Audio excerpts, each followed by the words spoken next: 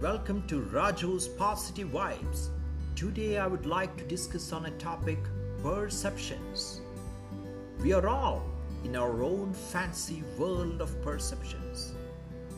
Let me take you through a short story which I came across. A father and his son got into a train. The son was about 20-year-old. There was a passenger who was sitting next to them. He was reading a magazine. The train started. After a few minutes, the son was looking outside through the window. He was so excited.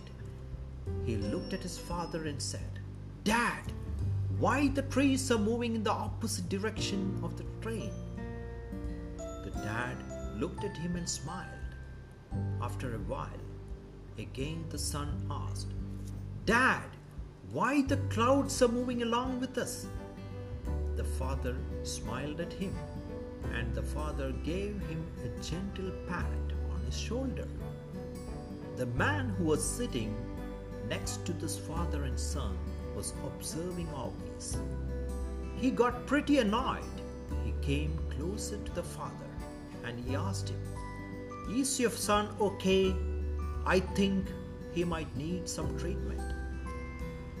Hearing to this, the father replied, "Yes, you are absolutely right.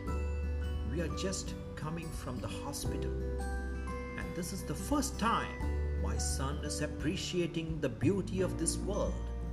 My son had undergone an eye surgery. He was blind from his birth." My dear friends, most of the time, our perception goes in this way.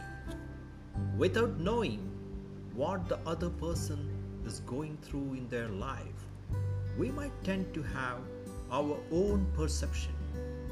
Let us try to think in a different way and try to be in the shoes of the other before making any such kind of perception.